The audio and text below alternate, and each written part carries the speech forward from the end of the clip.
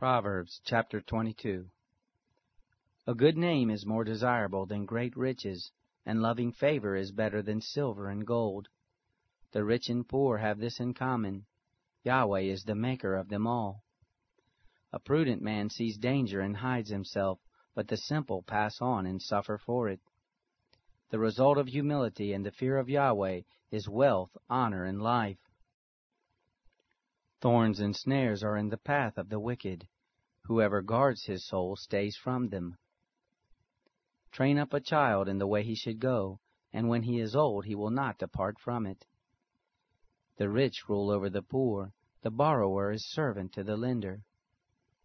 He who sows wickedness reaps trouble, and the rod of his fury will be destroyed. He who has a generous eye will be blessed, for he shares his food with the poor. Drive out the mocker, and strife will go out. Yes, quarrels and insults will stop. He who loves purity of heart and speaks gracefully is the king's friend. The eyes of Yahweh watch over knowledge, but he frustrates the words of the unfaithful.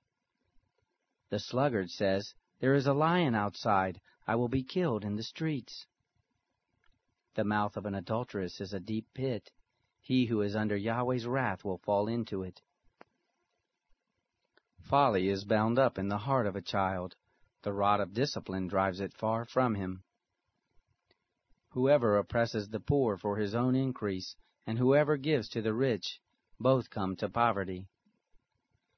Turn your ear and listen to the words of the wise. Apply your heart to my teaching, for it is a pleasant thing if you keep them within you, if all of them are ready on your lips. That your trust may be in Yahweh, I teach you today, even you. Haven't I written to you 30 excellent things of counsel and knowledge, to teach you truth, reliable words, to give sound answers to the ones who sent you? Don't exploit the poor because he is poor, and don't crush the needy in court, for Yahweh will plead their cause and plunder the life of those who plunder them. Don't befriend a hot-tempered man, and don't associate with one who harbors anger, lest you learn his ways and ensnare your soul. Don't you be one of those who strike hands, of those who are collateral for debts. If you don't have means to pay, why should he take away your bed from under you? Don't move the ancient boundary stone which your fathers have set up. Do you see a man skilled in his work? He will serve kings. He won't serve obscure men.